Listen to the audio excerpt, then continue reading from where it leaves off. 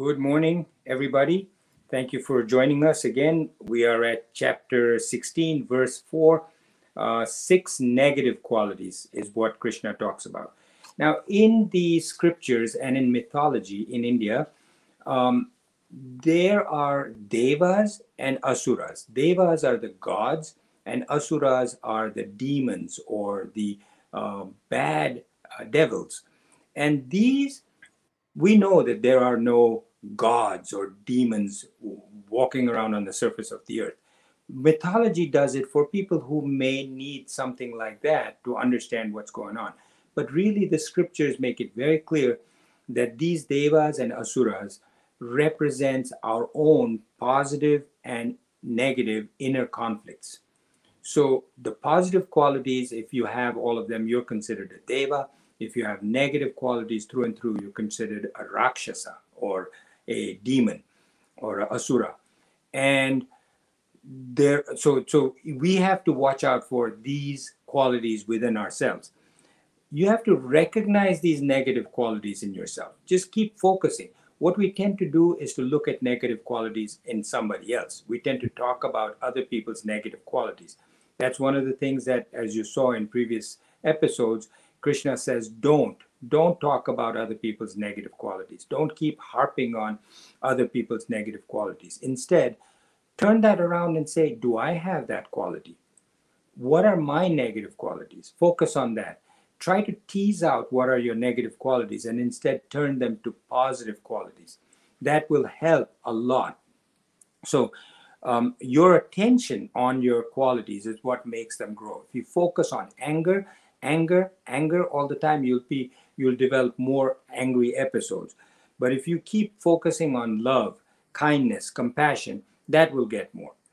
So the six negative qualities, the first one is dambaha. Dambaha means hypocrisy. Hypocrisy means showing on the outside that you have all positive qualities on the exterior, but fully negative qualities within. Outside, he's very dharmic, showing a lot of dharma, good qualities, doing all kinds of good things. On the outside, he's sweet, he's kind, he appears very nice person, but it's all an act with a shrewd intent to take advantage of others. Inside, all the negative qualities are, and this is worse than a person that has negative qualities inside as well as outside, because at least you can see somebody who's got negative qualities outside. You can be aware of them and be careful. Somebody who's appearing very godlike on the outside, you tend to trust them and get hurt in the process. Second quality is darpaha, arrogance. We are born into a wealthy family, say, or a very powerful, famous family. You have a lot of achievements because you've studied and gotten yourself degrees, or a politician, and you tend to behave badly with your employees, others.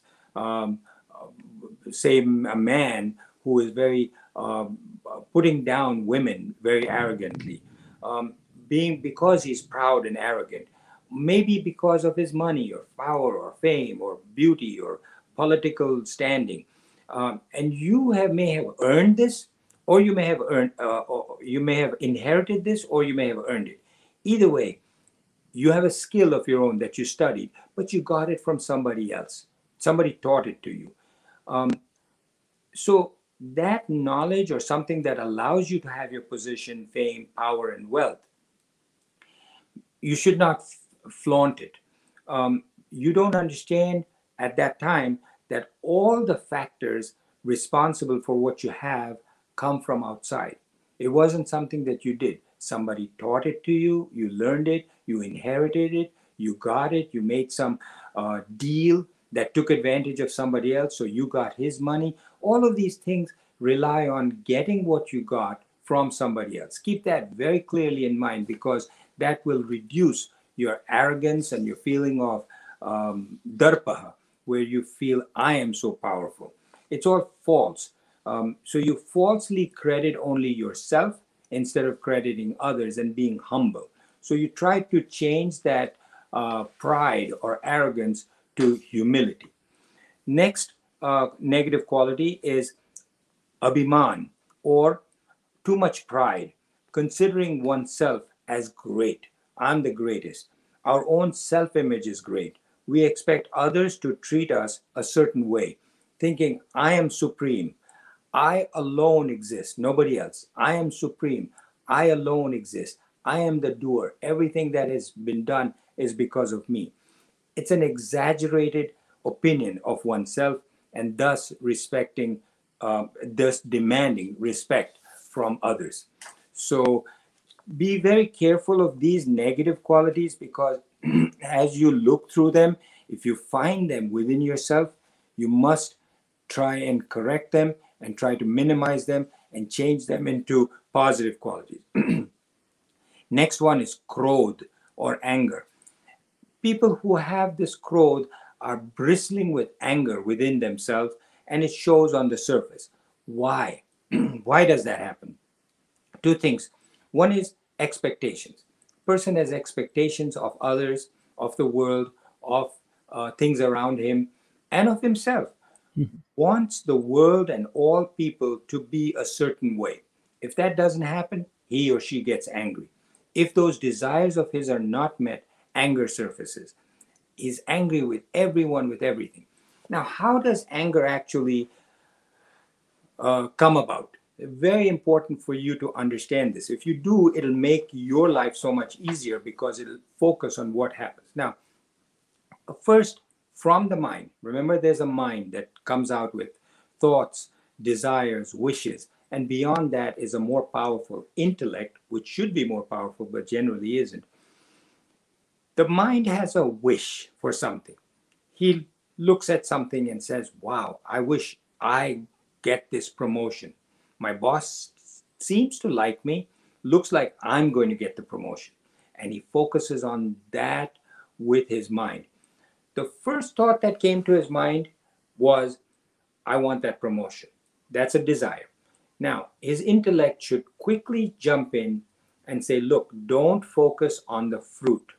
Don't focus on the reward. Don't focus on that.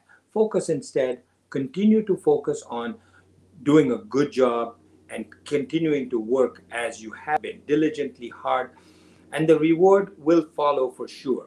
And if it doesn't get this promotion, something else will come about. But your duty is to do a good job, not to worry about the promotion. Instead, if the mind disregards the intellect and just keeps on thinking, then what happens is one thought expands into numerous thoughts, one thought to another thought to another thought.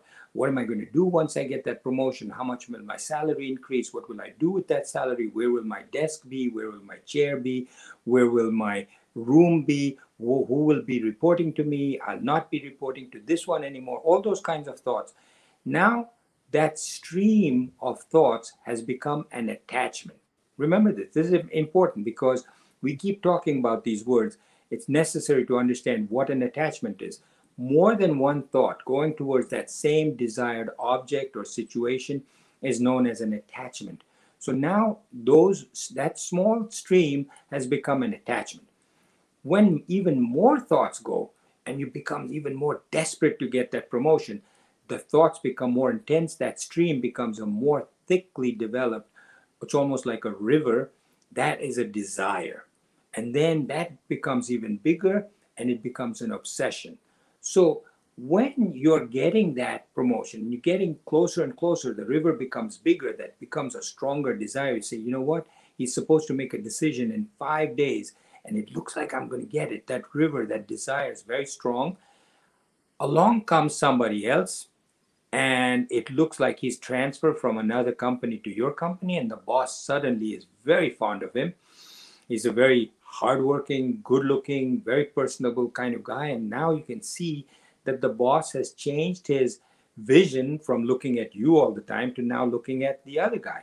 What happens? You start to develop anger. When your desire is thwarted, blocked by somebody else, you start to develop anger. That desire starts to get deflected into anger, both at the person who's blocking it, who is the other guy who got transferred from another job to your company, and towards your boss, who was supposed to bestow upon you that promotion. So that's what really anger is. And these negative qualities come about because of a lack of intellectual control on your mind. The first thought that happens, you should be able to arrest it with your intellect, whether it be for a promotion, whether it be for another, somebody's love, somebody's money, somebody, all of these things, they're all wishes and desires that if you do not arrest them from the first thought, they will get to a second, a third, and the higher it becomes, the more thicker that stream becomes, that river is impossible, very difficult to control. So it's better to control it right in the beginning, and then you don't feel angry. So if the person gets that promotion and you're disappointed, instead of getting angry, you say, you know what? I just have to keep doing my duty. My focus is on my job, doing a good job, doing it diligently, and the fruit will come. And just keep doing it. Your pleasure should be in doing what you ought to do, not in the rewards. The next one is harshness. Opposite of mardavam, which we spoke about earlier. Mardavam is, like we said, soft as a petal of a flower. Softness in speech and in act. So that was softness in speech and act. Here, this is the exact opposite, where you're harsh in your speech, harsh in your actions. Your speech is hurtful. You're hurtful in your actions and even in your facial expressions and your bodily expressions. Little things make a difference. You just say, with your hand, even if you don't show it or say it, your face shows and your hand actions show, this guy means nothing. That's very hurtful to somebody. Sarcasm is hurtful, or demeaning, hurtful laughter. When you laugh at somebody at something that they've done wrong, instead of laughing, that's hurtful.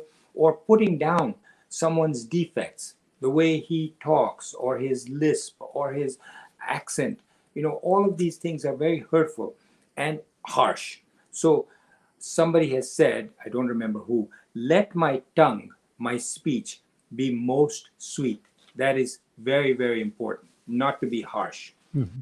And the last quality, negative quality, ajnana, which is ignorance, not understanding what? Not physics, chemistry, mathematics, not understanding our goal in life from a spiritual perspective, what we should be doing in life. That's what we are learning right now. All these things that we are learning right now is what we should know, and that ignorance of that is what this quality is.